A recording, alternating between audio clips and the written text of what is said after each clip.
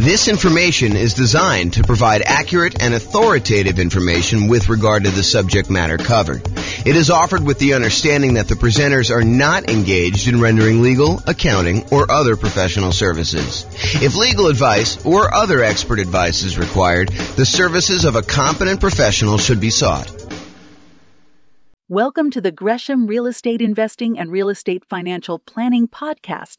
Learn all about investing in real estate in Gresham, Oregon, with a combination of real estate financial planning and modeling with numbers specific to Gresham, plus syndicated, more generalized recordings of live and pre-recorded real estate investing classes, not all of them specific to Gresham.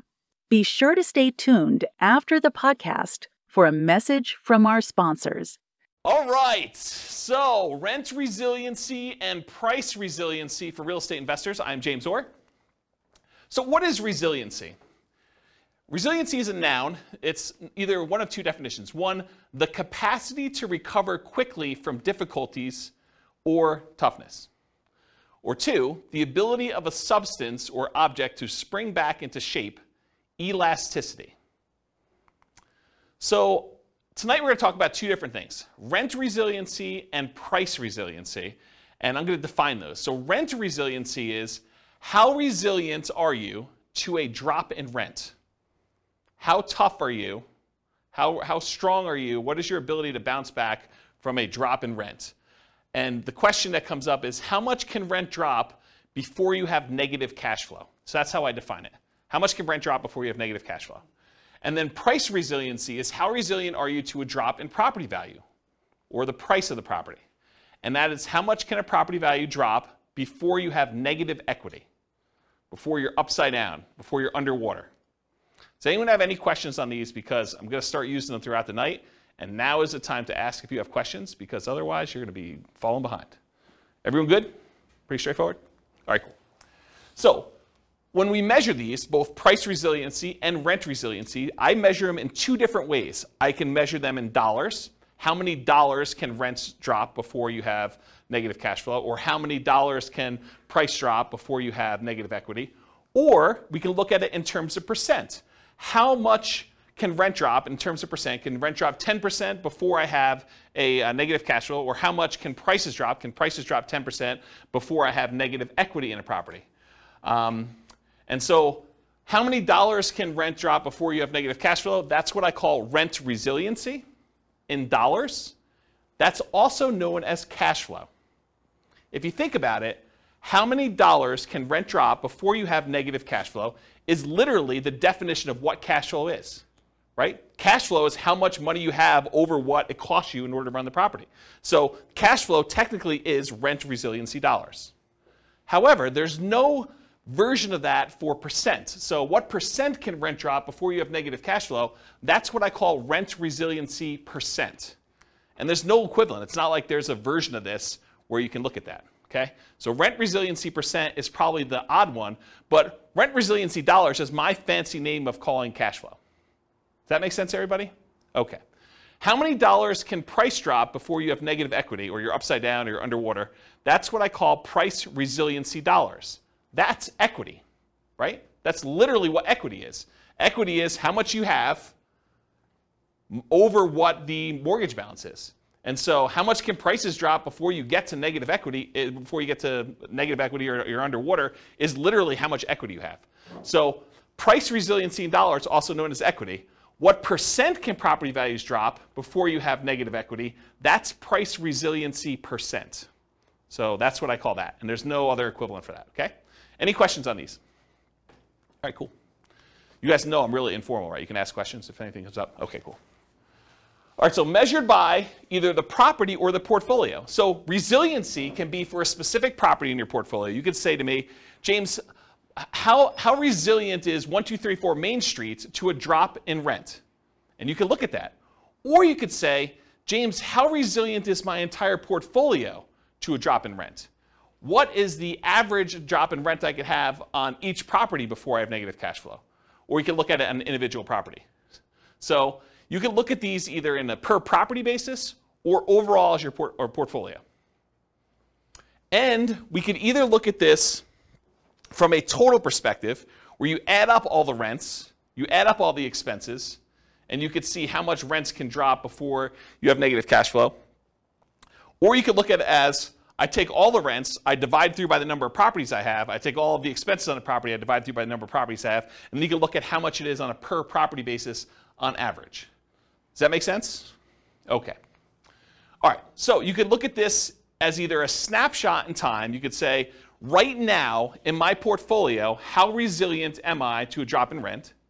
Or you can say, over a long period of time, over the next 60 years, what does it look like? How resilient am I at each point in time for a drop in rent? So you can look at it either as a snapshot or as the thing over time. And you could say, look, 5 years from now, I plan on paying off a property, or I plan on refinancing a property, or I plan on buying a property, or I plan on selling a property. And you could say 5 years from now, at that snapshot in time, month 60, let's say as an example, what is my rent resiliency, or what is my price resiliency at that point? So you could do this looking into the future too, and use it as a decision-making tool as to whether or not doing a certain activity, buying a property, selling a property, refinancing a property, cash out, refinance a property, or rate and term, refinance a property, or any of those types of things, how will that impact how resilient my portfolio is? Okay, I think I covered all those. Oh, one other thing. You can also look at what is the average amount of risk I have, or in this case, price resiliency or rent resiliency, over an entire 60-year period. So instead of seeing a chart where, it starts off, I'll use draw on the board here, where it starts off really high, or it starts off really low rather, and then over time as cash flow improves, your resiliency gets better. You could say, hey, what is my resiliency for this entire period? And you could take an average and say, oh, the average is 30% or 32% or whatever it is. And you could say, oh, so this one's about 30% on average. And then if you had another strategy you were considering, like this one, you could say, oh, that one has a rent resiliency average over this whole time of 29%. And so you could say, on average, one strategy is more risky than another, even though there may be times when it's below and other times when it's above. But over this entire period, one's more risky or one's less risky than another with this specific measure of risk, which isn't the only way to measure risk, which we'll talk about tonight. Any questions on that? Okay. If you're doing any modeling in the Real Estate Financial Planner software, I added a bunch of new numbers here. So now you can actually see your average rent resiliency, your average price resiliency, average debt to income, average total debt to net worth, and average total debt to account balance, as well as average months of reserves. And if you click on any of those buttons, they go to all those individual charts. So I added those for you because I wanted to see them. So that's a new tool that's brand new for you guys. Tonight we're going to look at both snapshot, one specific month and how it measures, and we're going to look at stuff over time. We're going to talk about both of them. Any questions? Okay, cool. All right, let's talk about some oversimplified math. I'm going to give you an example just to kind of walk you through how this stuff works. So let's say you have two different portfolios that you're comparing. In one portfolio, in both portfolios, you have $1,000 per month in cash flow on all your properties, okay?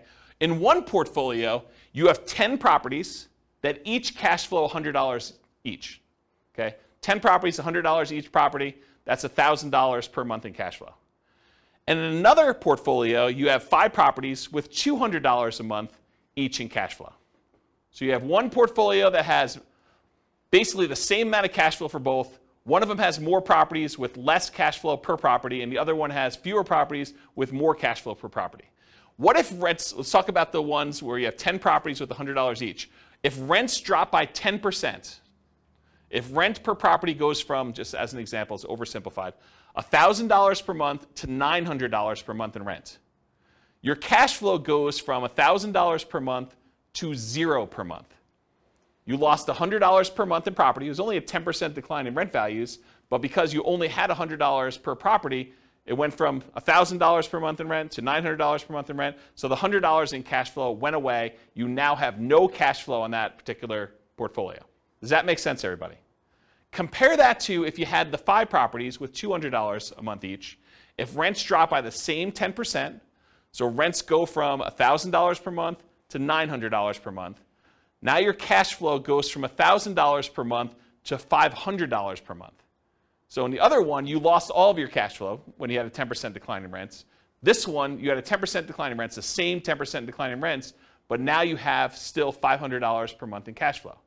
So the one with 5 properties with $200 a month in cash flow is more resilient to drops in rent. That's an example of how rent resiliency varies between 2 different portfolios. Does that make sense to everybody? Did anyone lost?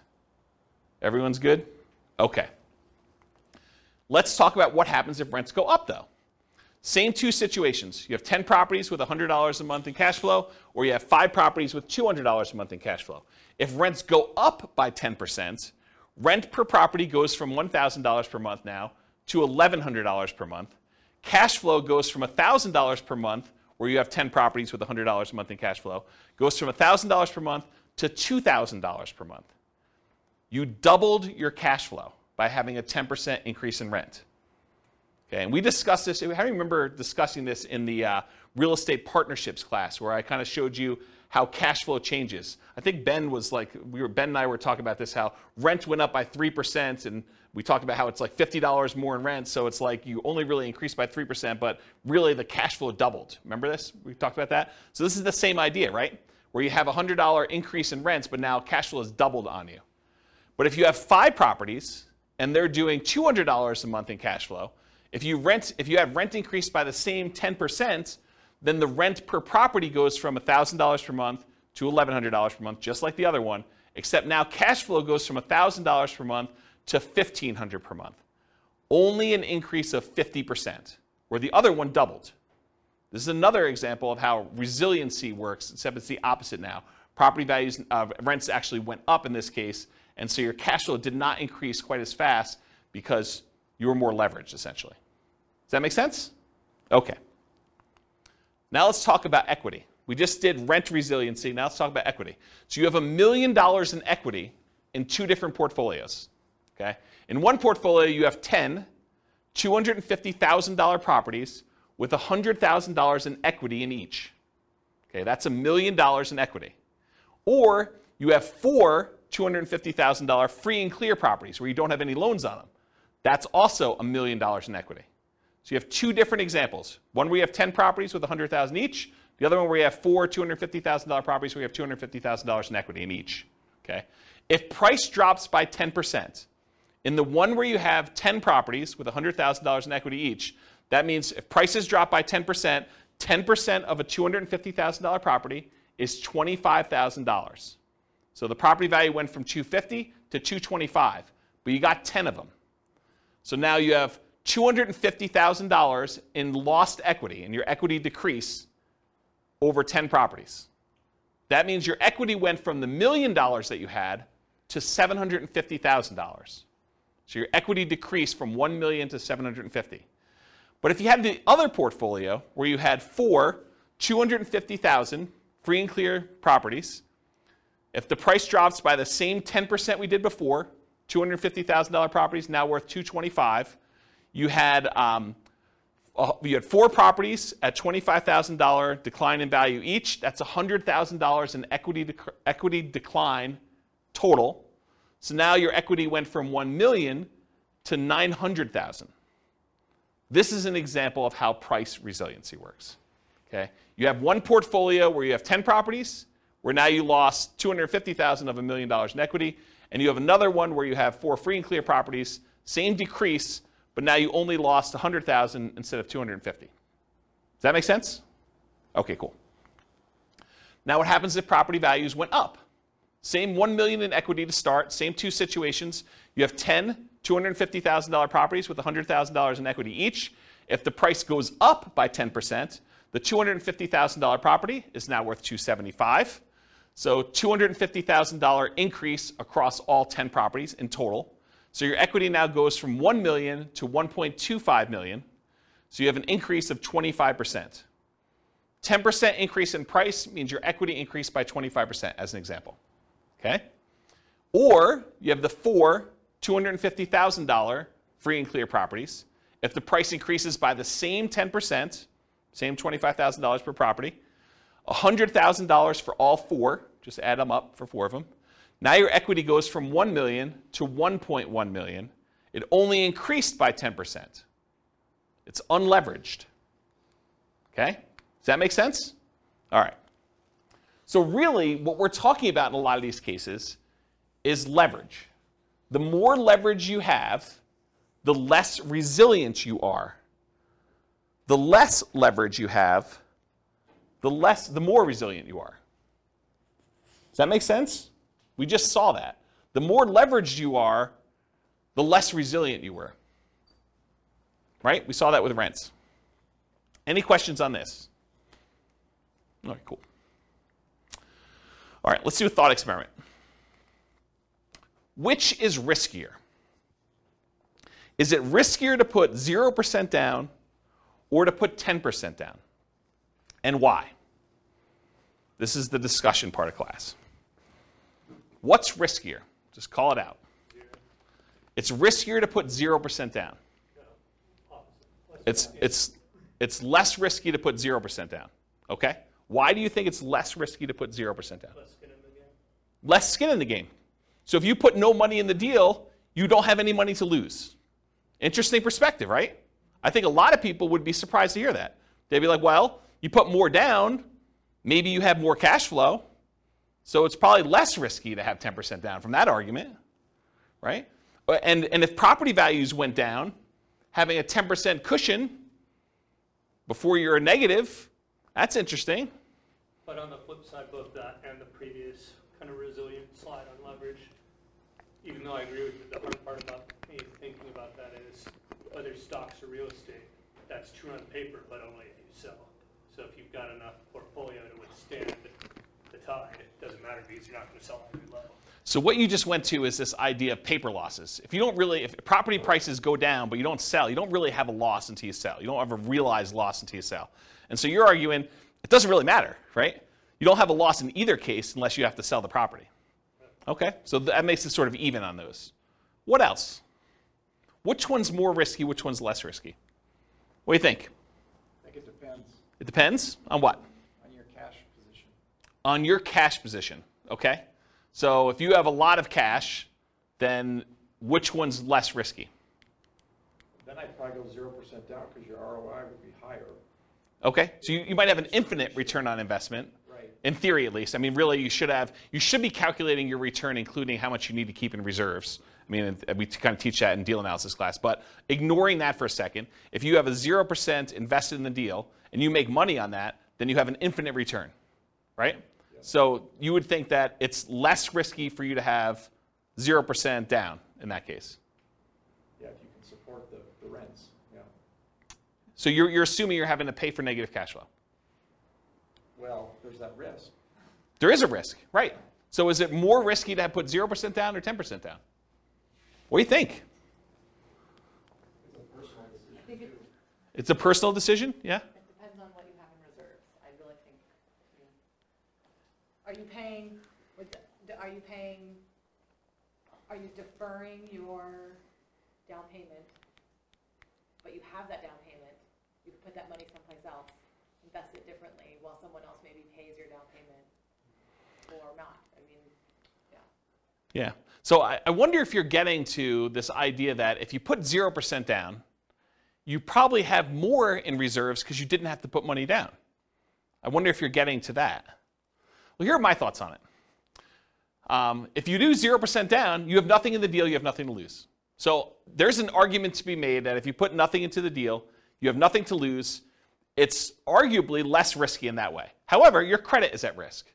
If something happens and you have to sell and you have to give the property up for foreclosure, or you have to sell at a loss and you don't have money to make up the difference and you have to do a short sale or something like that, your credit's at risk. And maybe even more so if you put 0% down than if you put 10% down. Because the chance of you being underwater with 0% down is probably greater, right? You know, property values go down 5%. If you had put 10% down, you probably wouldn't be as likely to be underwater, although you have some sales costs and stuff in there, which we're going to ignore for a second. But if you do the 0% down, you're probably still underwater, even with a 5% decrease in price. Okay? What about prices rising? So you tend to have appreciation. You tend to pay off some debt on the property. You tend to have tax benefits, and you tend to have cash flow. So you might have this infinite return on investment with 0% down. It's not really a measure of risk, though. It's just kind of like a better return. You're still getting these benefits, but you had nothing in the deal, though. You're benefiting from having prices go up, at least in theory, paying off some of the debt as long as you're making your mortgage payment, getting tax benefits as long as you're able to depreciate the property, and then getting cash flow on the property if there is any. Maybe there's negative cash flow. But you would have an infinite return on your investment, ignoring, of course, that you should have your return calculated on your reserves as well. And here's, I think it's what Rachel was saying, you have more reserves if you didn't have to put as much down. If you only had to put 0% down, maybe you have more in reserves. And having more in reserves probably makes that less risky. So I don't know. It's kind of an interesting thought. What about the other side? 10% down. Well, if property values go down 10%, you could lose 100% of your money. As sort of what Austin suggested before, you don't have a loss until you actually have to sell. You have this sort of paper loss. And the longer you hold that property, in the overwhelming majority of the cases, real estate tends to be pretty forgiving over time. Even if property values go down the next 5 years, you push it out 30 years, property values are probably going to be up from there, right? Your credit is still at risk, so you still have that risk. Maybe it's a little bit less at risk because you still have that cushion. Of course, prices do rise in a lot of cases. You still pay off debt to have tax benefits and cash flow, but you're maybe more likely to have a little bit of positive cash flow in that case. And maybe that makes it a little less risky.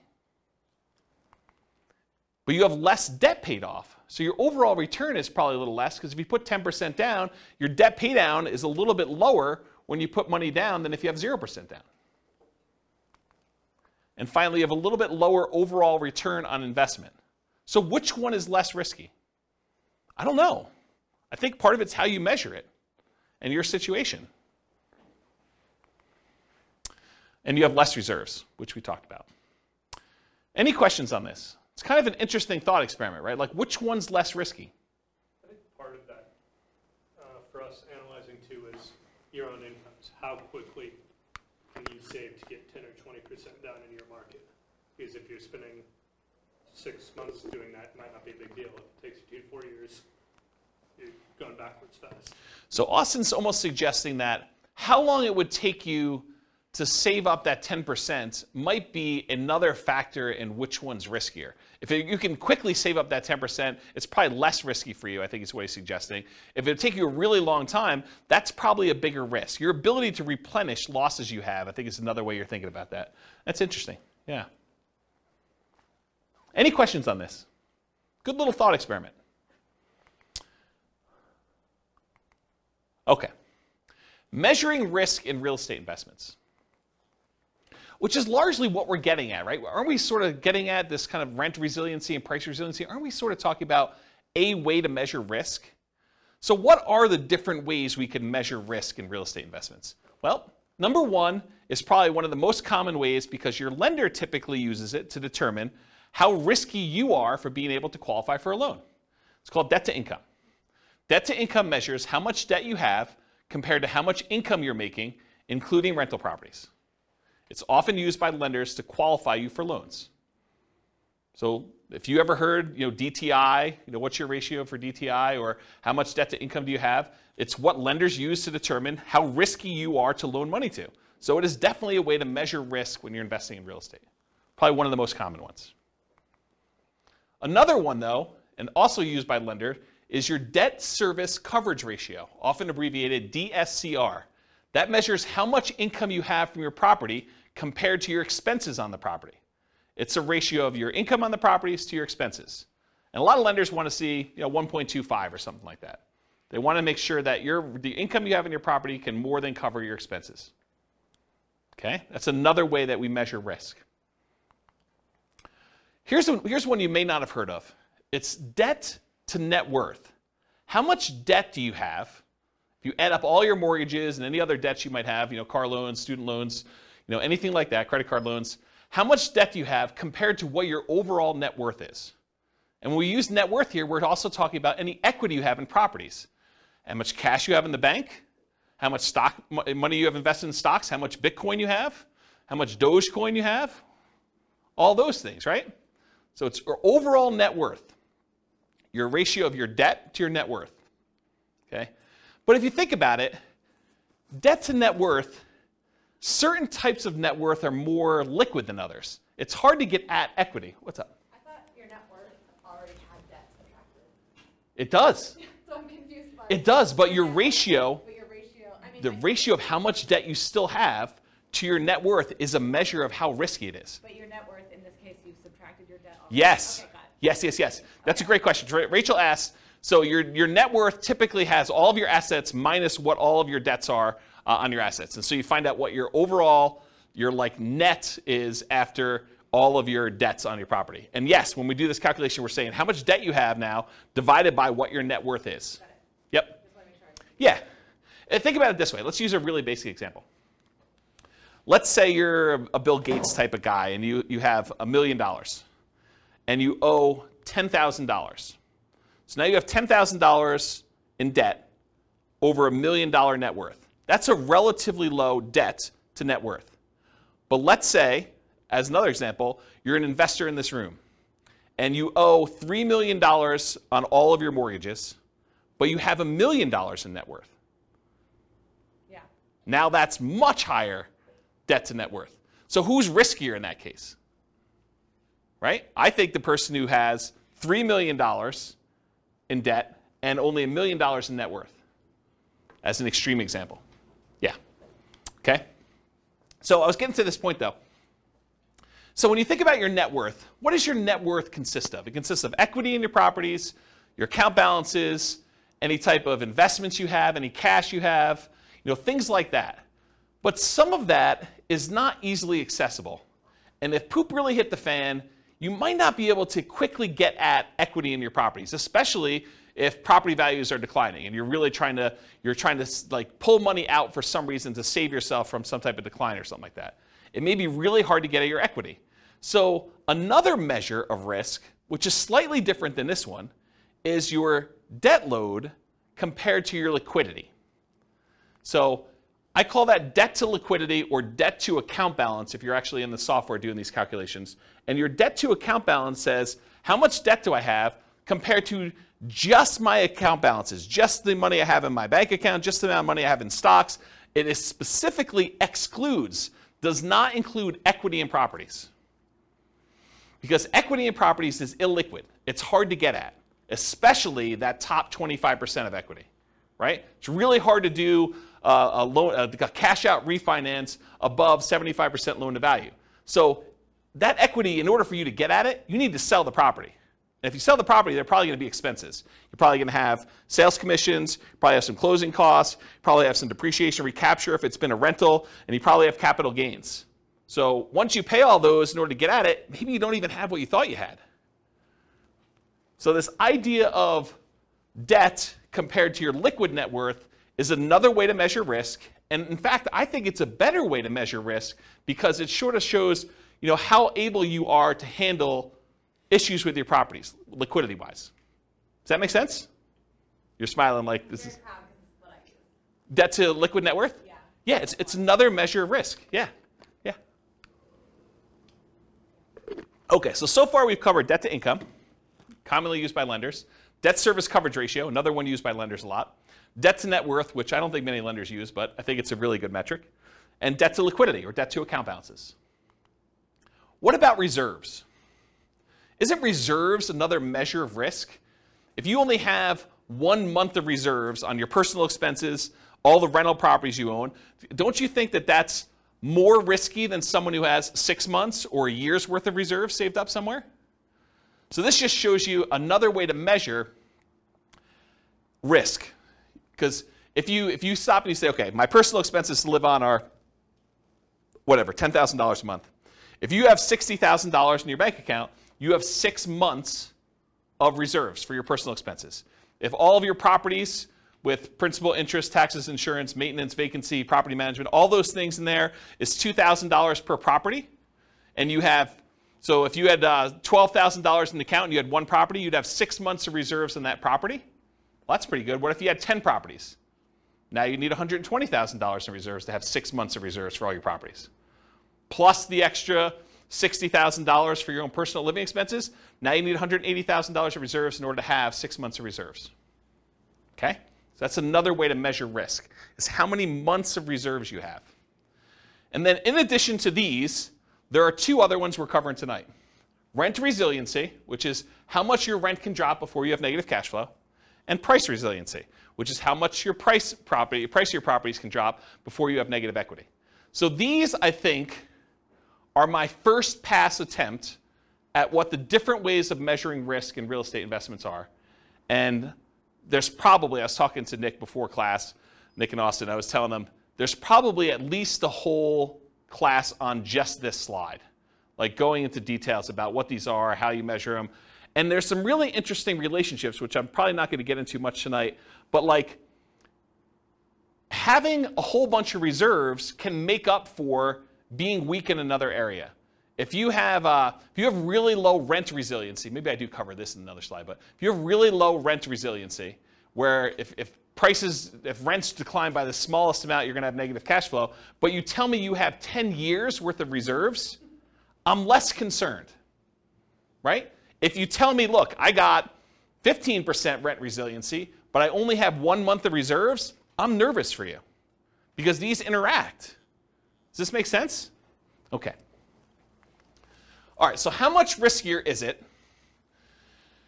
Rent resiliency and price resiliency give you one way to measure how much riskier it is when comparing two different strategies. So these can be talking about completely different strategies. For example, I'm going to Nomad versus I'm going to do non-owner occupant 25% down investments, or I'm going to do Nomad versus short-term rentals, or I'm going to do house hacking versus fix and flips, or whatever your strategy is, although fix and flips really wouldn't have rent resiliency. But you could see, you could use them to measure two different strategies completely, or you can use it to measure what is riskier. Should I put 10% down? Should I put 20% down? Should I put 25% down? And earlier we were talking, Ben, about this idea of nomading and how much you put down. If you think about this, this is sort of what we're talking about. If you put less down when you're nomading, it's just a really simple version of this conversation that we should have in detail.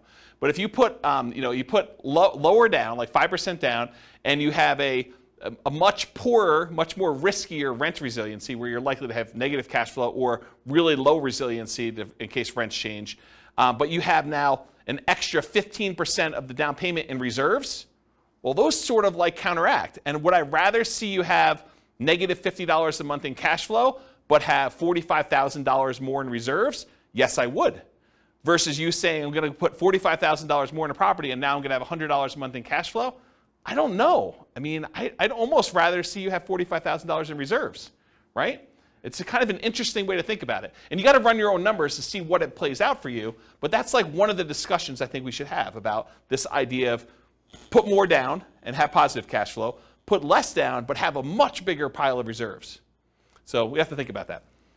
Okay, so you could be analyzing, you can use this to measure risk when you're looking at totally different strategies or different amounts of leverage. Should I put 20% down? Should I put 25% down? Should I put 50% down? Should I buy these properties free and clear? Other measures of risk may mitigate the severity or the consequences from the risk associated with another measure. This is what we talked about before about having risky rent resiliency, where it's really low, and if you have a drop in rents, you're going to have negative cash flow. But being risky there can often be mitigated by having really robust reserves. So if you're really sensitive to drops in rent where you're going to have negative cash flow, but you tell me you've got $1 million in reserves, I probably don't care, right? Unless you're talking about really big numbers for the negative cash flow.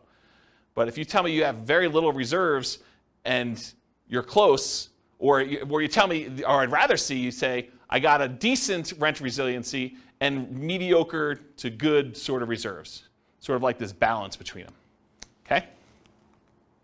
So for example, let's look at them for Nomad with 5% down versus 20% investor loans. You're not moving in with the 20% down for someone who has $1 million to start with. So we're going to start with an example here. Someone's got $1 million to start with, and they're going to either do Nomad or they're going to say, I'm not moving into a property. Sequentially, I'm just going to go buy one property to live in, and then I'm going to buy 20% down rentals. Let's take a look at how these compare. And I do have the 20% down investor buy a single owner-occupant property to start with to kind of make it fair, okay? So let's take a look at what this looks like. Let's start with price resiliency. Okay. I'm going to take my time to go through these charts. So this is a chart showing total price resiliency in dollars. So how much dollar-wise do prices need to decline before I have negative equity? The red line is showing you 20% down non-owner occupant. And remember, price resiliency in dollar is essentially equity. So really, this is a chart of how much equity they have in all their properties, right? That's what I'm showing you. We started with $1 million, and we either do the nomad strategy, where you're buying properties with 5% down, moving in, living there for a year, converting the last one to a rental, buying the next one, putting 5% down, and you're repeating this process until you have 10 rentals and 1 owner-occupant, versus someone who is buying 1 owner-occupant property and immediately putting 20% down to buy 10 rentals as quickly as they can with that $1 million that they have. So in this case, they're able to buy the 10 rentals really, really fast in like 10 months. Okay? So you'll see, as far as how much equity they have in their properties, when they do 20% down, they're buying these properties really, really fast, and it's growing very quickly at the beginning. Then over time, you just have this normal appreciation curve. Then you have properties paid off, and the appreciation curve kind of stalls out a little bit, versus someone who does nomad, where you're only buying 1 property a year and it's kind of growing very, very slowly. Then eventually you get to the point where you stop buying properties and it just grows with appreciation from there until you start paying off the properties later on. Eventually they get to the same spot, though, where they have the same amount of equity in the properties. They have basically 11 free and clear properties, 1 they're living in and 10 rentals. One of them got there by nomading, the other one got there by buying 20% down. Does that make sense to everybody? Okay. So putting 20% down gives you more equity. Duh, right? I mean, this is sort of like master the obvious stuff. You put 20% down versus 5% down, you're going to have more equity, which is why 20% down is above the other curve. So it's more resilient to declines in prices. Might be easier to see this, though, per property, because you're like, these numbers don't make any sense to me. It's like hard to tell what's going on. But what if we looked at it on a per property basis? Well, that's what the average price resiliency dollar is. We now look at the amount of price resiliency we have per property. And so this gives you an idea of how much equity you have on the average property that you have there. Same idea, though. 20% down, non-owner occupant, is kind of more than what you do with 5% down. Interesting thing, though, with nomad, you live in the property for a year. And my definition for average price resiliency dollar, I exclude your owner-occupant home. I basically only look at it for investment properties.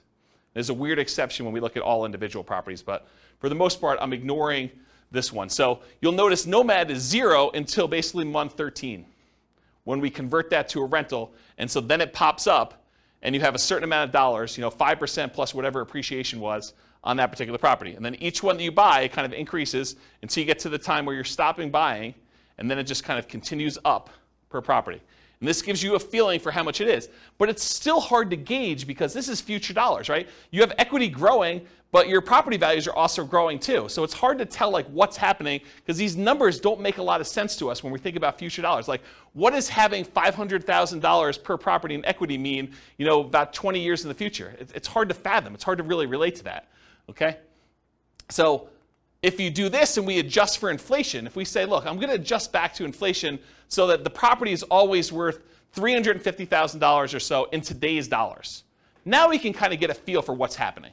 This is showing you average price resiliency dollar, but now it's adjusted so that these numbers make sense to us because we're talking about adjusting back into today's dollars. So, this has, when the nomad kind of pops up there, we have, I don't know, whatever that is, about $40,000 or so, maybe a little bit more, and each one you buy kind of increases until you get to the point where after you're stopping buying around year 10 or so, you got about $100,000 on average across all the properties that you bought over time for all the nomad ones.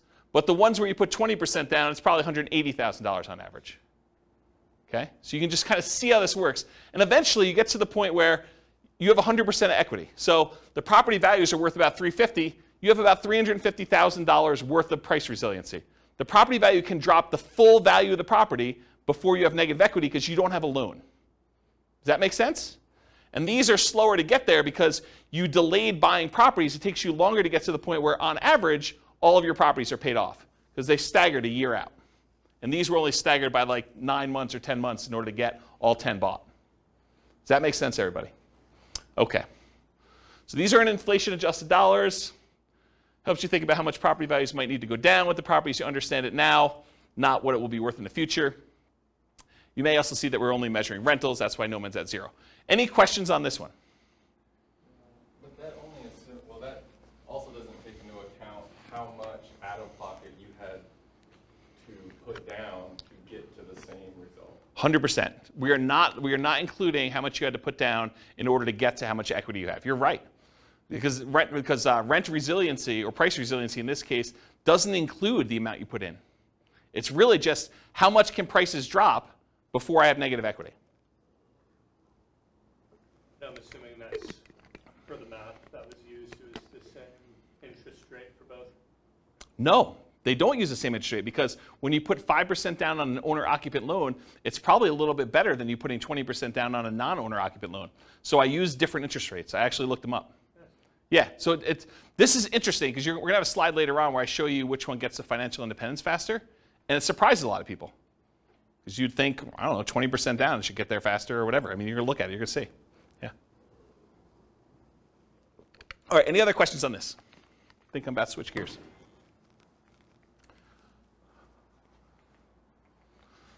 Now I'm switching from dollars to percent. So what percent can prices drop before I have negative equity? And you can see when you put 20% down on the first property, you basically have 20% that can decline before you have negative equity. When you have the nomad property, until it becomes a rental, it's 0. But then as soon as you do this, it's probably closer to like this 8% range. Why is it 8% after a year? Because you put 5% down, and I assume property values are appreciating at 3.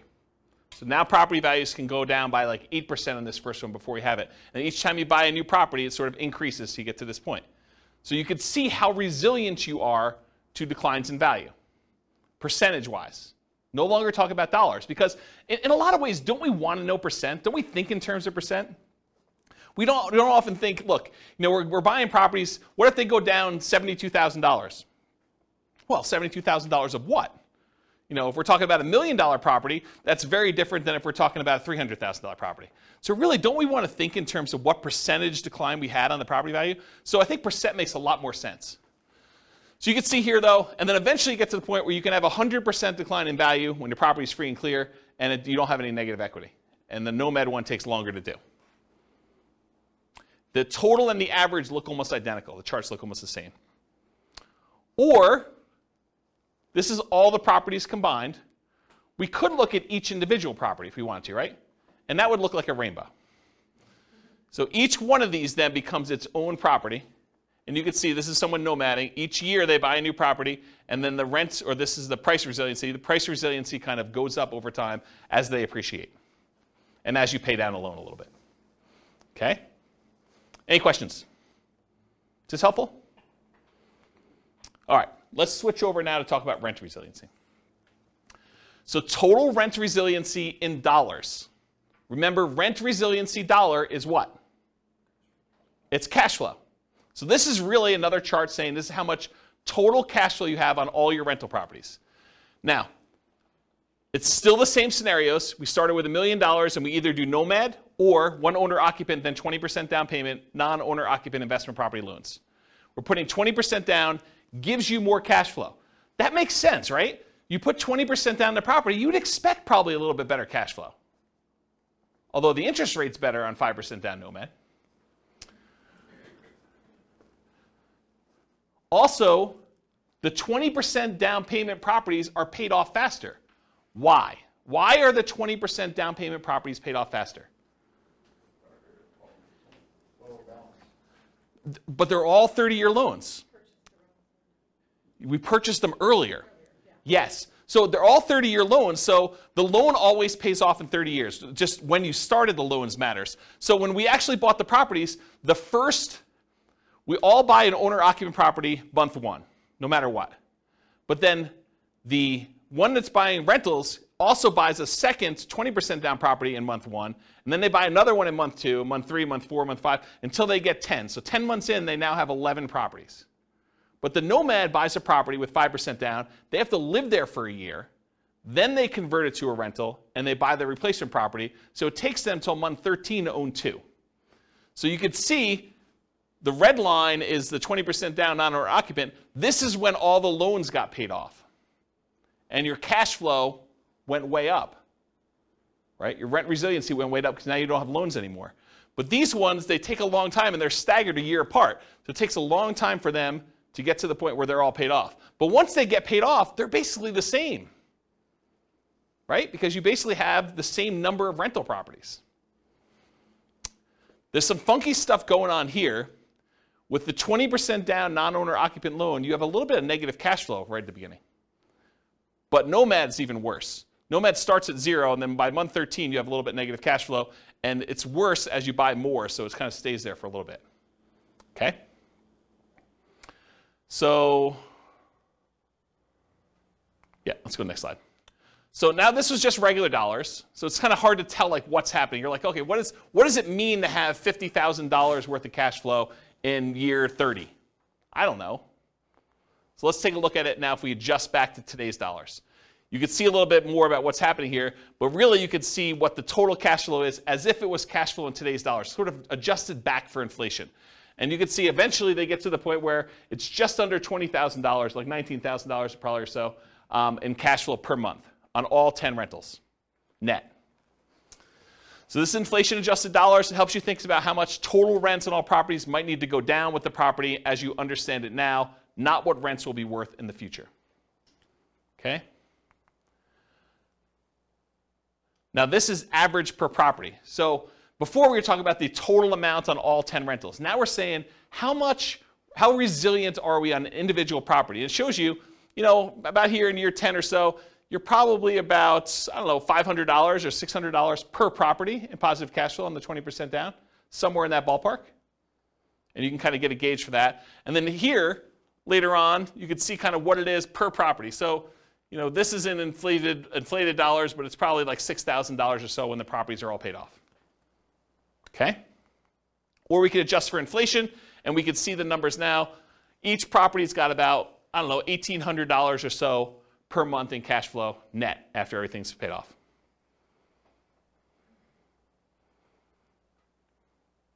Cool? Any questions on this? All right, now we're going to switch to percent. So what percent can rents decline before we have negative cash flow? Well, with both of them, we're negative up front, right? Because we're basically underwater. We have negative cash flow on the properties. The 20% down one becomes positive sooner. The Nomad one takes a little longer before it becomes positive. But you can see that over time, though, it gets to the point where about 10 years in, 20% down is, about 18% resilient. You can have an 18% drop in rents before you have negative cash flow. And Nomad is probably, I don't know what that is, 8, somewhere around there.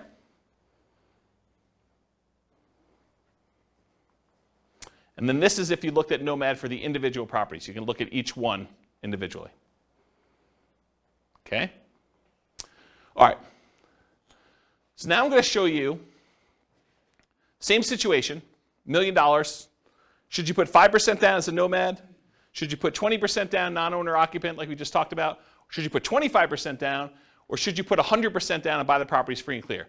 I had 50%, but I didn't include it because it didn't really show anything more. Okay, but I did have it, in case you're wondering. All right, so let's talk about this idea.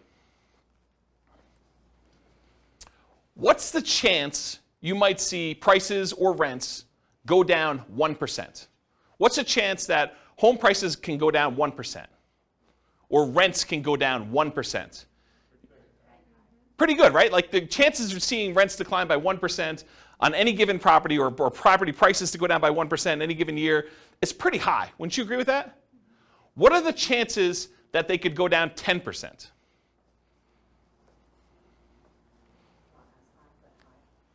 You think it's high? Is it as high as 1%? Yeah, it's much more likely for you to be able to see property prices or rents go down 1% than it would be for them to go down 10%. What about the chances it could go down 25%? Property prices, you have a $400,000 property, now it's worth $300,000. What are the chances that could happen? Could it happen? Yeah, it could happen. Is it more likely that something like that would happen, or is it more likely you'll see a 1% decline? 1%, right? I mean, this is obvious. I'm not trying to trick you. What about a 100% decline? Rents go to 0. Property prices go to 0. Could that happen? Maybe. Is it likely? Probably not. So would you agree that we're much more likely to see a 1% decline than a 50% decline? Not a trick question. Seems really obvious, right? Therefore, having a rent resiliency of 20%, where rents can decline by 20% before you have negative cash flow, is much less risky than having a rent resiliency of 10%, where rents can go down by 10% before we have negative cash flow, because we're much less likely to see a 20% drop than a 10% drop in rents. Because the chance of it going down 20% is much more unlikely than having a 20% rent resiliency, it's probably not 2 times better. It's probably more than 2 times better. Does that make sense? There's a point where, look, you really want to have a 1% rent resiliency or better. You really want to have a 2% one. But once you get up to like 30%, how much better is 35 than 30? Right? I don't know if it's like a lot, because the chance of it getting to 30% decline is much lower. Like the small numbers, it's much more important. It's important to get to a certain number, whatever it is, 5%, 10%, whatever you think is reasonable for perhaps a price decline or a rent decline. But once you get up much, much higher, the difference between those higher numbers, because it's not likely to get there, it's not as big of a deal. So is that a Rubicon then? No, I don't think of this as Rubicons. Rubicons are sort of like things you cross over, you get to where you never go back from. Acquiring your first rental property, or getting to the point where you have $100 a month coming in cash flow, or the point where you have your mortgage paid for by your rental properties. Yeah, things like that. Those are what I think considered Rubicons. Yeah. Yeah, question? So in your rent investor history, what percentage have you seen rents go down? That's a really good question. I don't remember, but I do remember seeing rents decline in 2008, 2009, when you had a whole bunch of people that couldn't or were unable or unwilling to sell their properties at a loss. They either couldn't sell their properties or they were unwilling to sell it at a loss, and they decided to become unwanted landlords, reluctant landlords where they're renting their property out. And then you have a surplus of rentals on the market and not as much demand. And so when you have a lot of demand and a lot of inventory, people drop rents in order to get their properties rented, and so you have declines in rents. And I think that happens, it's sort of market dependent, but our local market, Fort Collins specifically, was much more resilient to rent declines than other markets in other parts of the country. So I think part of it is market dependent, and I probably could look at some charts to try to get a feel for that. There probably is some data that I'll try to find, and we can look that up. But I don't think it's unreasonable to be prepared for a 10% decline. Especially, I think about it this way too. Over the last X years, we've seen a massive run up in prices, a massive run up in rates, in rental rates, rents. Do you think it's unreasonable to give some of that back? When you think of it that way, right? It was only 2 years ago that rents were $2,000 a month. Now they're $25. Do you think it's unreasonable to go from 25 to 23? And you're still $300 more than you were, a couple of years ago? I don't think that's unreasonable. And so part of it is, what's that? Depends on what you bought the house for. Well, but is it unreasonable to think that it could go back there? Right. It's sort of proximity bias, right? Some type of recency bias, I think is what it's called. I think partly, I get what you're saying logically, but with that being said, I think part of that's also interest rates and new bonds. Yes. Because if that trails up, so right now your PITI, you're looking more towards 3K that every renter is going to have to hit if they're going to go towards a new house, then rates have to go up because they're going to trail that. They're not going to go to, I'm not going to rent for $2,300, but I know you're going to buy for $3,000. Yeah, so what Austin is saying is I think he's sort of pegging rents have to be related in some form or another to what your equivalent mortgage payment will be. And that has not always been true. We've seen transitions in markets where at one point they were parity. It was $2,000 to buy the property with a reasonable down payment compared to about $2,000 a month in rent. And we saw some type of parity with that. But then over time, markets changed where the price to buy a house went up a lot and rents did not creep up quite as fast as those things. And so that can change in a marketplace over time. It's not universally true that always rents are there. Now, what's an interesting kind of way to think about this is you could force that to be true by doing like a rent-to-own or lease option where you tell people, look, the mortgage payment if you go buy this property is $3,000 a month, to use your example, but rents would normally be $2,200. But I'm going to charge you $3,000 a month because if you can't afford a $3,000 a month payment, you can't buy this house. You're never going to be able to actually buy it from me. And if you can't do that, then why am I putting you in here? And so you can almost make a justification for rents that look like mortgage payments when you're selling on the lease option. Does that make sense? So, yeah, that's an interesting point, though. Okay. Any other questions? I think there's some other stuff on another slide, but I think we're done with this one. We good? Cool. So evaluating risk continuing. So what's the chance price or rent will go down on a single property? You know, you have a rogue property in a part of town that goes bad, or, you know, it's not as hot anymore. So what are the chances that it could go down on a single property? Pretty good, right? I think you can see that happening.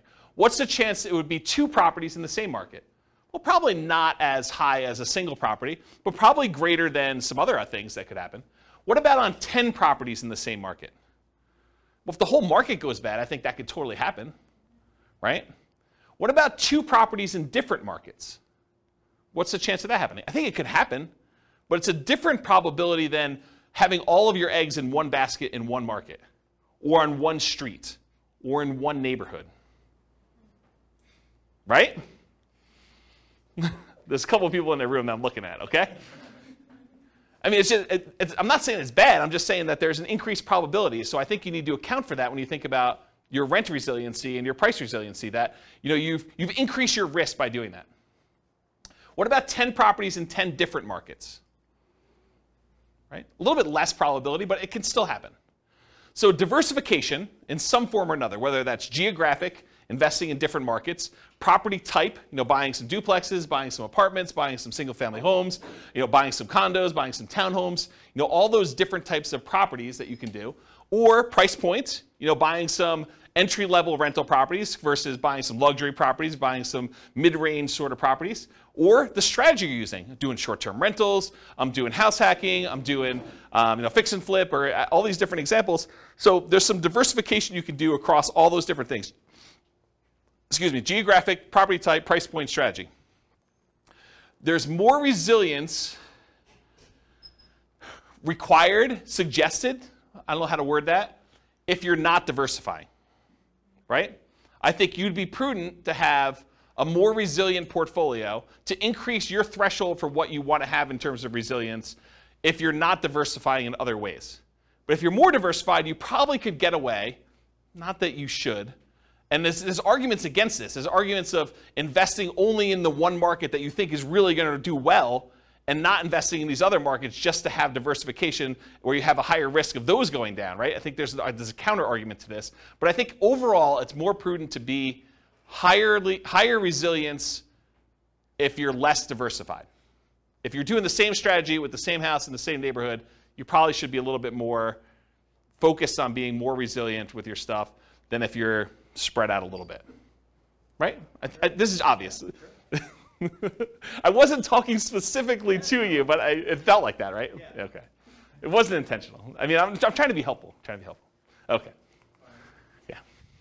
Okay, so average price resiliency in percent. So what percent can property prices go down before you have negative cash flow for those four strategies? For the 100% down, you bought the property free and clear, you could have the property value go down 100% and you would not be underwater because you don't have a mortgage. So that one's easy. That one just goes 100% all the way across the whole time. Wouldn't you be negative past 75 if isn't about 25% taxes and insurance? No, this is property values. Okay. This is not rents. When we do the rent one, you'll see there is a threshold. But for property values, you have a $400,000 property, you don't own anything on it, it can go down 400K. It can go down 100% before you're negative. And there's an interesting point you bring up, which I have a slide at the end.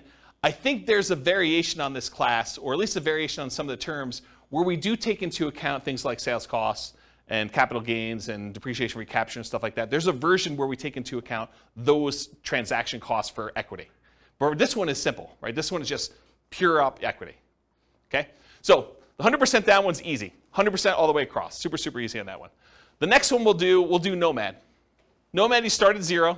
Because you basically are not counting the thing that's not a rental. By the time you get to year 1, you convert it to a rental. It pops up here. And this is the average per property.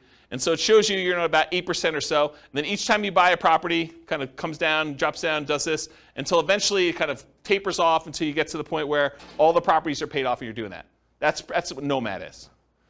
20%, 25% down, that's just a difference in down payment amount. And so the curves are very similar. In both cases, you're buying properties as quickly as you can. I will tell you that with the 20% down, you can get all 10 properties, all 10 rental properties. With the 25% down, you get really close, and I think you need to buy one a year or two later. Okay? So you have a small delay there, but you're acquiring these properties, and you're more resilient with 25% down. This makes more sense, right? You put more down, you're more resilient to a price drop when you do that, and then they eventually taper to the point where they get to be the same when the properties are all paid off. About 30 years in the future from when you started. Maybe minus a year, plus a year. Okay? Any questions on this? Pretty straightforward? Okay. Now this is average rent resiliency in dollars for the three strategies. So when you buy properties free and clear, you have really high cash flow, but you have fewer properties. You only had $1 million to start with. You can't buy 10. You can only buy 3 and change. So 3 until you save up for the next one. Okay? So then your kind of average rent resiliency dollars kind of up here until eventually you catch up with everyone else. But here though, you've got 25% down, 20% down, and Nomad. Nomad starts at 0, then it has negative cash flow. The 20% down one has some negative cash flow. The 25% down one has positive cash flow from the beginning. And the curves are very, very similar. The ones where you put 20 and 25% down, the properties get paid off. And so your cash flow really improves here. And they go up here. And then the Nomad one takes a little while to pay off because you're doing them a year at a time. Does that make sense? Okay, so that's rent resiliency dollar. Now this is that snapshot I talked about. I basically said, let's look at some arbitrary point in time. I picked 5 years in the future. And I said, what does this look like? What is the average rent resiliency in dollars at 5 years in the future for this thing? And so for the 100% down, 1965. And this is in inflation adjusted dollars, so it's back in today's dollars. So you have rents drop by $1,919.65 and not have negative cash flow with the free and clear properties. With 20% down, you can only have rents drop $116.05 before you're negative. With 25% down, it could drop $309.54 per property before you're negative. And with Nomad, $14.42. So just a snapshot in time, 5 years in the future, average property, this is per property, right? Average rent resiliency dollar. You either drop almost $1,900 and change, $115 and change, $310 and change, or $15. Not $1,500, just 15. That's Nomad. So which one of these is riskiest? It's obvious, right? But look at the difference. Can we see rents drop by $116? Probably. So just order of magnitude, you can see that these are not that far off. Okay, so now this is percent for rents. So as you were discussing, Austin, there's taxes and insurance and stuff, so it's not 100%. Because you have property taxes, insurance, and those things on the property. So really it's about 80-something percent here. So we say about 18% or so is actually taxes and insurance. For the free and clear property, that's where it is. That's how much rents can drop before you be negative. With the 25% down, they could drop a little bit here, I don't know, whatever that is, 3%, 4%, but it increases over time until they get paid off and it goes up there. This is that extra property being paid off, I think. And then with the 20% down, you start off with negative cash flow, which I'll show you this here in a second. And then by the time you get to month, whatever this is, 4 years in or so, then it gets to become positive. And then it gets up here when the properties get paid off, they all bump up there. Then here's Nomad. It's negative for a while, finally becomes positive, and then it kind of follows a similar curve, not exactly the same, but very similar. And then once you start paying off properties here, they get paid off. Does everyone see that? So Nomad and 20% down both have negative cash flow with professional property management in this example. That's what the assumptions were. And so here's the cash flow power meter. It shows you, the black line is where rent is. So it shows you for the rent that they're getting, this light green area shows that they would have positive cash flow if they were managing the property themselves. If it were in this dark green area, it would be positive cash flow if they had a professional property manager, which in this case they don't, so it's slightly negative, but it's positive if they were to manage it themselves. In the yellow area, it means that it would be positive cash flow if they were managing it themselves and they took into account cash flow from depreciation, the tax benefits of owning the property. And then the red area is you're still covering some of the debt pay down, but it's negative. And then here is you're not even covering debt pay down. So depending on where the black line is, it shows you how much cash flow you have and whether it's cash flow with property management, cash flow you managing it yourself, cash flow with cash flow from depreciation, or I'm not even covering, I wouldn't be positive even if I had an interest-only loan is another way of saying this, okay? Any questions on this? And if you're just like cash flow power meter, what is all that stuff? There's a class on that too, and I probably need to do a new one. But we look at cash flow power meters to see very visually where cash flow is on any particular property. It's a really easy way to see where you are. Any questions?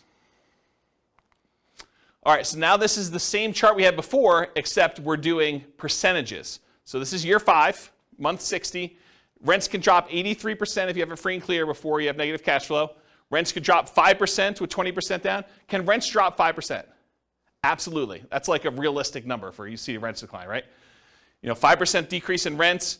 For the 25% down, they can drop 13.47. I don't know. That'd be a harder one to do. I mean, it definitely could happen, but it's harder than 5%, right? Wouldn't you agree? And the Nomad one, 0.63. So what's the chance that rents could decline 0.63%? Really high. What's the chance rents could decline 5%? I'd say reasonably high. What's the chance that they can decline 13.47?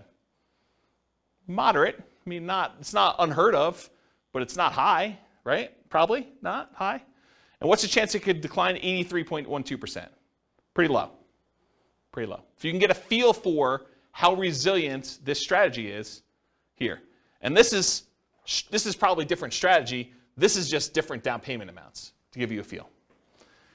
Okay? Any questions on this? Cool. It's often counterintuitive. Just because a real estate investing strategy is more or less leveraged or more or less risky doesn't always mean it will perform better or worse than another strategy toward achieving financial independence specifically. So just because, hey, this is more risky, it's got to get me to financial independence faster? Not true. I'll show you that in a second. For example, putting 100% down to buy up to 10 rentals might seem like the least risky strategy from a number of risk measures, right? I mean, put 100% down. And putting 5% down to Nomad might, at first blush, seem the most risky. That doesn't tell you which one achieves financial independence first or which one will ultimately give you the highest standard of living, which we'll talk about. And this is a case for doing Monte Carlo or alternative universe modeling, where we actually see how risky is this? Like, what happens if rents don't go up always? Because when you do Nomad and you have like prices always going up and rents going always up, Nomad looks amazing, right? You start having some years where prices don't go up or rents sort of go down some years or something like that. It still looks amazing, but there's years where it's not always pretty, right? You're actually still have negative cash flow for longer and it takes you longer to save up and sometimes you have to stay in properties longer. So there's stuff that happens, okay? All right, so this is the numbers for those. So the Nomad one, you're financially independent. If you start with $1 million and you're trying to buy 10 Nomad properties, actually it's 11 because you live in the last one. It takes you 8.5 years to be financially independent where I think you're making $10,000 a month in income. So 8.58 years in order to make $10,000 a month in passive income. If you put 25% down, 7.58 years. So that's faster to put 25% down. Put 20% down, 9.58 years.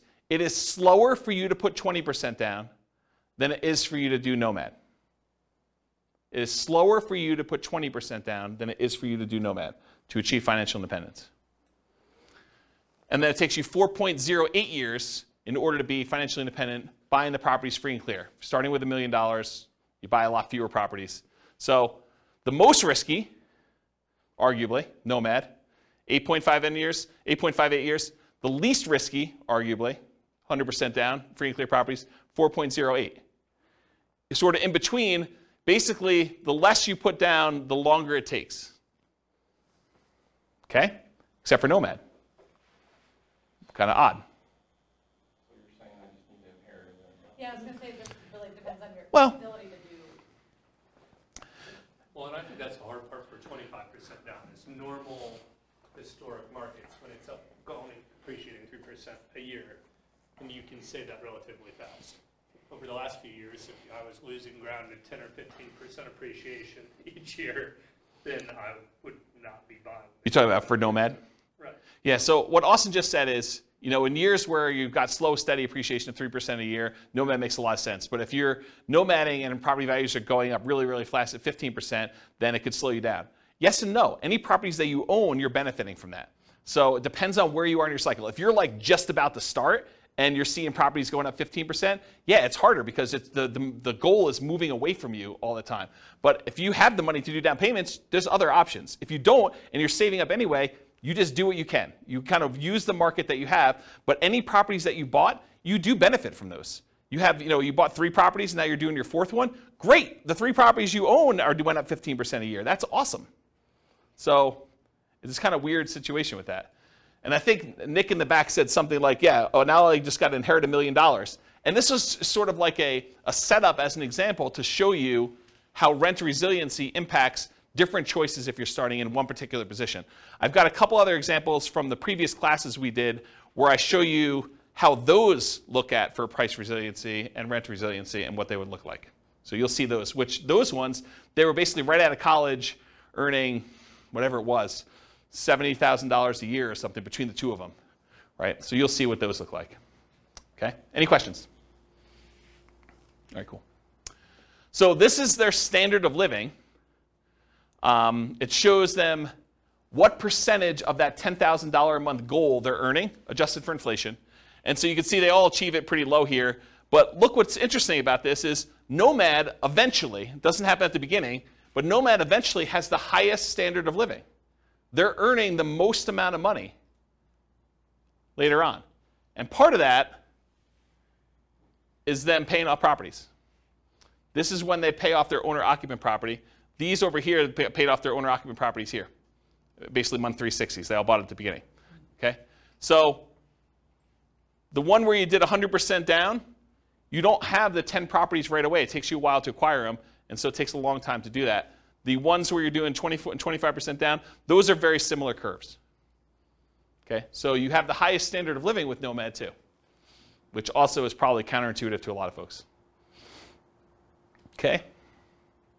This is just when you buy the properties in case somebody wanted to ask me about it. The Nomad one, you bought one in year 1, you waited a year, you bought another one, waited a year, bought another one, bought another one, bought another one, until eventually you get 11 properties. 1 you live in and 10 rentals. For the 100% down, you could buy 3 up front. It takes you a little while to save up for 100% down on the next one. Then you go up to 4, 5, 6, 7, 8, 9. It takes you a long time to buy the 11th property, one that you're living in. And the one you're living in is 5% down. And then 20% and 25% down. The 20% one, you're able to buy all 11 right away within the first year. The other one, it takes you a little while to save up for that last 25% down payment. Because $1 million does not quite get you enough to do 25% down with the property I picked. Okay? All right. I'm going to run through these pretty quick. So for those that came to the previous classes or on the podcast, buy and hold real estate investing strategy, this will look really familiar to you, but this is sort of another perspective on that class. Because in that class, the only thing we covered was when they achieve financial independence. We didn't talk about anything else because I didn't have time. So we basically went over all this, all the different strategies in buy and hold, which I'm not going to go into detail, and we looked at how fast they achieve financial independence. Now I'm going to show you another view into what's going on and show you what their price resiliency looks like. And so these are all the different strategies combined. I'm not going to break them out and kind of go into detail, just to give you a view of approximately where these are, right? So prices can decline by the time they start acquiring properties in this 20% range to maybe 40, maybe 50% range. And then finally, when you stop acquiring properties, it just increases over time. So that's how they tend to trend for buy and hold. And this is for what percentage prices can decline before they'd have negative equity. Okay? And then these are all the different rent resiliencies, curves for all the different ones. Again, I'm not going to go into any individual one, but you could see they're in this sort of like 0 to 20% for a lot of this time, maybe a little bit higher depending on whether they have a lot of extra cash flow like short-term rentals or something like that, because that's really what this is measuring. And then it kind of goes up over time where they all get paid off. Okay? And then I picked an arbitrary time frame just to compare them. This is year 20, month 240, just to see what happens. And I wanted to show you 15% down payments are still relatively risky even 20 years in. Only a 6.3% rent resiliency or 1.92% rent resiliency, depending on which one of the two 15% down payment options you chose. All the other ones, though, I think are pretty reasonable, right? I mean, we talked about, do you think rents are able to go down 22%? What about 11%? I mean, that can happen, but it's not crazy close, right? You start getting at 1.92, that's pretty close before you have negative cash flow. So these are the 15% down options, and then these are all the other buy and hold ones, depending on which one you're looking at. Does that make sense? Just so you can see visually like approximately where they are in relative sizes. Okay? Any questions? Cool. All right, let's do the same thing for that Nomad real estate investing strategy class. Again, in that class, we went over all the different time it took them to be financially independent. We didn't go into any other detail. We didn't talk about net worth. We didn't talk about any risk.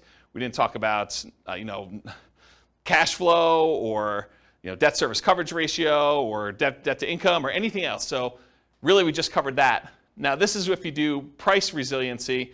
The blue one that's really weird is the lease option one where you're buying properties, then you have to stop buying until you can afford the next one and they get cashed out. So there's some weird stuff going on with the blue one, just ignore that one.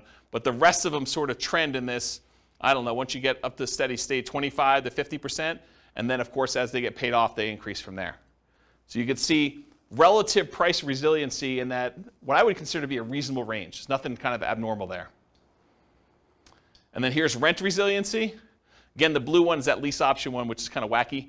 But then here, it builds up. Nomad kind of builds up over time as you acquire properties and you hold them longer, and you add another property, and eventually you get good cash flow. But it takes some time to get there, and kind of cash flow increases here until the properties start getting paid off. That's what they look like for rent resiliency percent. Any questions? And for comparison, this is year 20. Do you have a question, Austin? Yeah. For the short-term rental. Yep. For 5% down, I'm assuming that was done year 2 or yes. starting year 2 then? Yes. You start your short-term rental year 2. And then do you remember what kind of cash flow or additional rent you were projecting for that? Yeah, it's in that presentation, but I don't remember. It wasn't crazy though. I remember at the time thinking it was a pretty reasonable bump. I bumped up expenses on it and I bumped up income on it. So that the net income was higher, but it wasn't like 2x or anything like that. It wasn't that extreme. It wasn't even close to 2x. It was a reasonable bump. And you could change those assumptions, right? You can go copy the scenario to your account and just change the model. Yep. So this is month 240, year 20. The same one we did before where we had some of those that were in that 5% or whatever it was, 2%, whatever the numbers were there. And I just want to show you that the average rent resiliency by year 20 for Nomad, they all look pretty reasonable to me. I mean, there is a 7.76 one. I'm pretty sure that's the lease option exit one, which is wacky anyway. All the other ones, though, they seem kind of reasonable. I mean, the lowest besides that is 11.9%. Not great, but not horrible. And there's some that are 30%. Right? Doesn't seem unreasonable to me to have the ability to have rents drop by 20% before you have negative cash flow. Seems pretty resilient. Any questions on this? I think this is the last one I'm doing for these. House hacking. Again, this was that house hacking real estate investing strategy class where we covered all the different times it took to be financially independent. I'm not going to go over that again. But then here is the price resiliency for those. Very similar to a lot of the other ones where between 25% and a little bit less than 50% prices can decline for the bulk of the time here. And then, of course, when they're paid off, they get a lot better. And then for rent resiliency, you start off with some negative cash flow in some cases, and then you have positive between 0 and 25 for rent resiliency for a lot of this period of time, and then you start paying off properties, they get a lot better. And of course, you knew this was coming. Year 20, kind of a snapshot. There's some that are kind of funky. Whatever this fourth one is, that's one of the blues. That's probably a 15% down one, honestly. It's probably 15% down payment, this blue, if I had to guess. And then the other one, 5.86, that's like a pink. Yeah, they're all the 15% down ones. So these are all these low 5.86 ones are all 15% down, which that's the lowest rent resiliency you have. All the other ones, well, I guess 5. What's 5? That's a green one. Oh, that's probably 15% down too.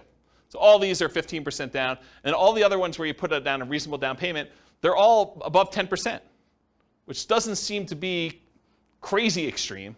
It's not super resilient, but it's also not an extreme number low, right? Any questions on this? Cool. Well, apparently I did one more. Oh, BRRRR.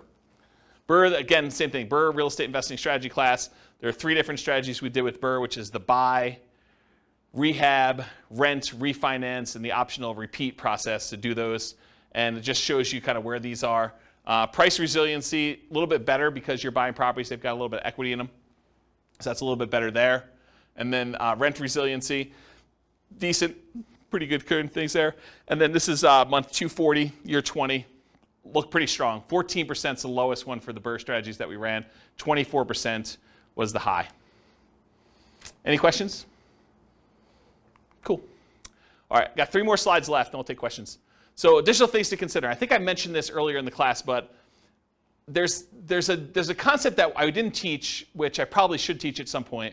You know when I use the term like true cash flow, when I say true cash flow, it includes cash flow from depreciation, like the tax benefits of doing that. Or when I say true net equity, I mean your net equity after you take into account the expenses on the property, your taxes, not property taxes, your capital gains taxes, your depreciation recapture tax, any closing costs, your share of closing costs, and any real estate sales commissions you have. And that's like your equity after all those expenses. Well, these are kind of variations on that theme. True price resiliency is how much price could decline where you wouldn't have negative equity, taking into account refinance or sales costs. So like all the costs we just talked about, this would be a calculation. True price resiliency would be where you do take that into account. And so how much could prices decline knowing that you have to pay all these costs if you were to sell the property or you had to refinance it? What would be your kind of number there? And so that's kind of a variation on the theme. And then the same thing would be true for true rent resiliency. How much could rent decline where you wouldn't have negative cash flow, accounting for cash flow from depreciation, that tax benefit you get by owning the property too. So right now, if you think about it, we talked about rent resiliency all night. But really, if rents declined by 10%, you'd still have this weird buffer of the tax benefits of owning that rental property, provided you were still in that period of time where you can get the depreciation, right? So even if you were at break even or slightly negative, that like tax benefit of owning the property would really make it positive. So it's sort of like this extra buffer in there before you're really, really negative. You're not really negative with that cash flow from depreciation until you get below the cash flow from depreciation number 2. Does that make sense? And so this idea of true rent resiliency would, in theory, it's not created yet, would take into account cash flow from depreciation on those as well. So for those that wondered, hey, I thought this class was called cash flow resiliency and equity resiliency. And you're right, it was. At first, I was like, I'm calling this cash flow resiliency because it's how resilient is your cash flow to a decline in rent. Or equity resiliency, how resilient is your equity to a decline in price. And the more I thought about it, the more I thought, if I named it those, which I think makes sense, but if I named it those, I would avoid these extra ones that I plan on doing.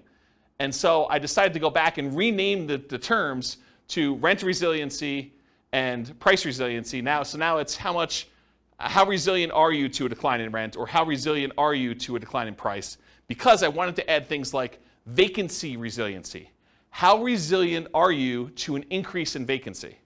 Or property insurance resiliency. How resilient are you in your cash flow to an increase in property insurance? Or property taxes resiliency. How resilient are you in cash flow to an increase in property taxes? Or maintenance resiliency.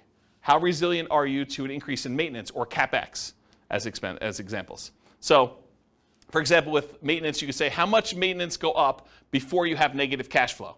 That would be maintenance resiliency. So that's why it got renamed. Does that make sense why it got renamed now? Okay. All right.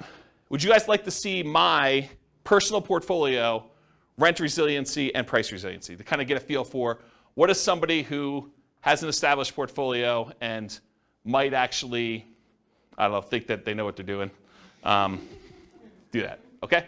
So here's my own personal portfolio. This is my average price resiliency, and I should tell you, I'm not acquiring any properties, not selling any properties, not refinancing any properties, so it looks really plain, right? Because there's not a lot of stuff going on. It's just like things getting paid off over time. So this is price resiliency. The average property I have has got a price resiliency of whatever this is, 58%, 50-something percent, high 50s. So my property values can go down 58% before I would have negative equity on average. Does that seem pretty conservative? I think it's pretty conservative. So that's what it is. It'll take me a while to get here because I've got some properties that I did new loans on when loan interest rates were low. Okay? What about rent resiliency? Rents can drop, whatever this is, high 20% before I would have negative cash flow. Okay? And then it gets better. Eventually, when I pay off all the remaining properties where I did a refinance all at a bunch of time, then it goes up to about 80% decline where I can do that. So that's about what I personally have, it is what I personally have in my portfolio. Does that help you guys, give you some insight as to what I think is a reasonably conservative number? I also have a lot of months of reserves, way more than 12. Way more than 12. So even if this was lower, I would feel really comfortable. Make sense? Yeah. So to get here, Yeah. I mean, this is your years into this. Yes. Did you start at those low? No. Yeah. Nope.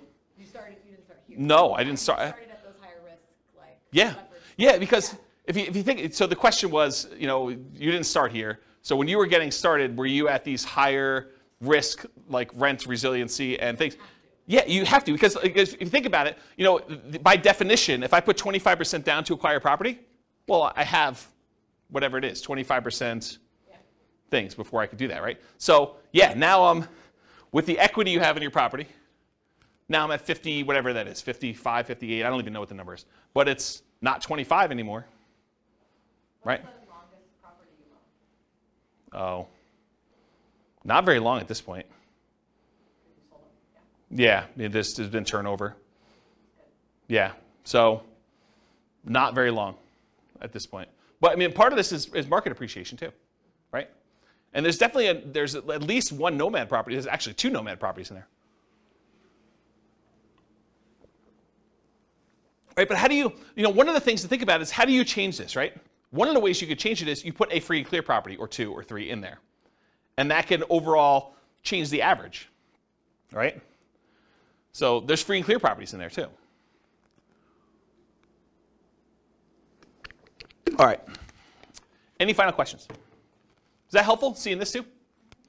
Surprise. I don't usually show my stuff. Any questions? Yeah, awesome. So first kind of statement, then question. So from my understanding of the last few graphs, most of the variance is probably between 10 to 15%. It depends on your strategy and what you're doing, right? If you're buying free and clear properties, no.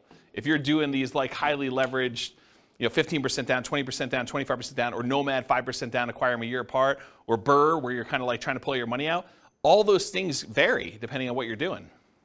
But if you're kind of for rent resiliency, kind of looking at it from that lens, I guess. Going back to where we started class, then if you would rather go 0 down and have the rest in cash or index or whatever else, the main 4 or 5 dips we've had in the last 100 years, haven't they only lasted like 1 to 4-ish years on average? I don't know that data that well that I can comment on it, but it doesn't sound unreasonable that you had relatively short periods of time where the dips didn't last forever. So I guess where I'm thinking of trying to tie that back together, circular thinking, is I would think there would be less risk than trying to ride that out with the reserves to the side than the additional equivalent of being above it percentage-wise and holding it that way. But I think they're related. So I think your question is, I'll reword it for you. I think your question is it better to have a lot of reserves and not worry as much about rent resiliency because you have the reserves to handle it?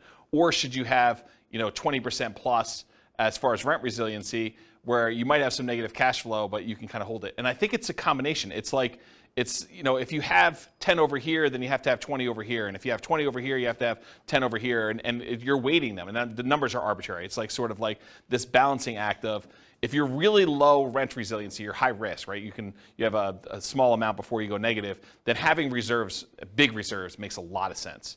If you are, you have really good, if you've got rent resiliency like I have in my portfolio, where property values or rents can go down, whatever this number is, 28% or whatever the number is here, then needing reserves is probably not that important, right? I still have crazy reserves. I mean, I'll tell you, it's like over the top. But you don't need that as much if you have 28% rent resiliency.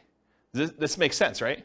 So it's this balancing act. And this is sort of what we were talking about when you first came into class, but off recording, is that looking at all these different measures of risk, you have to like weigh them against each other, because you can have, your debt to income can be one thing, and your debt to net worth, and your liquid debt to net worth, and like all those kind of measures, debt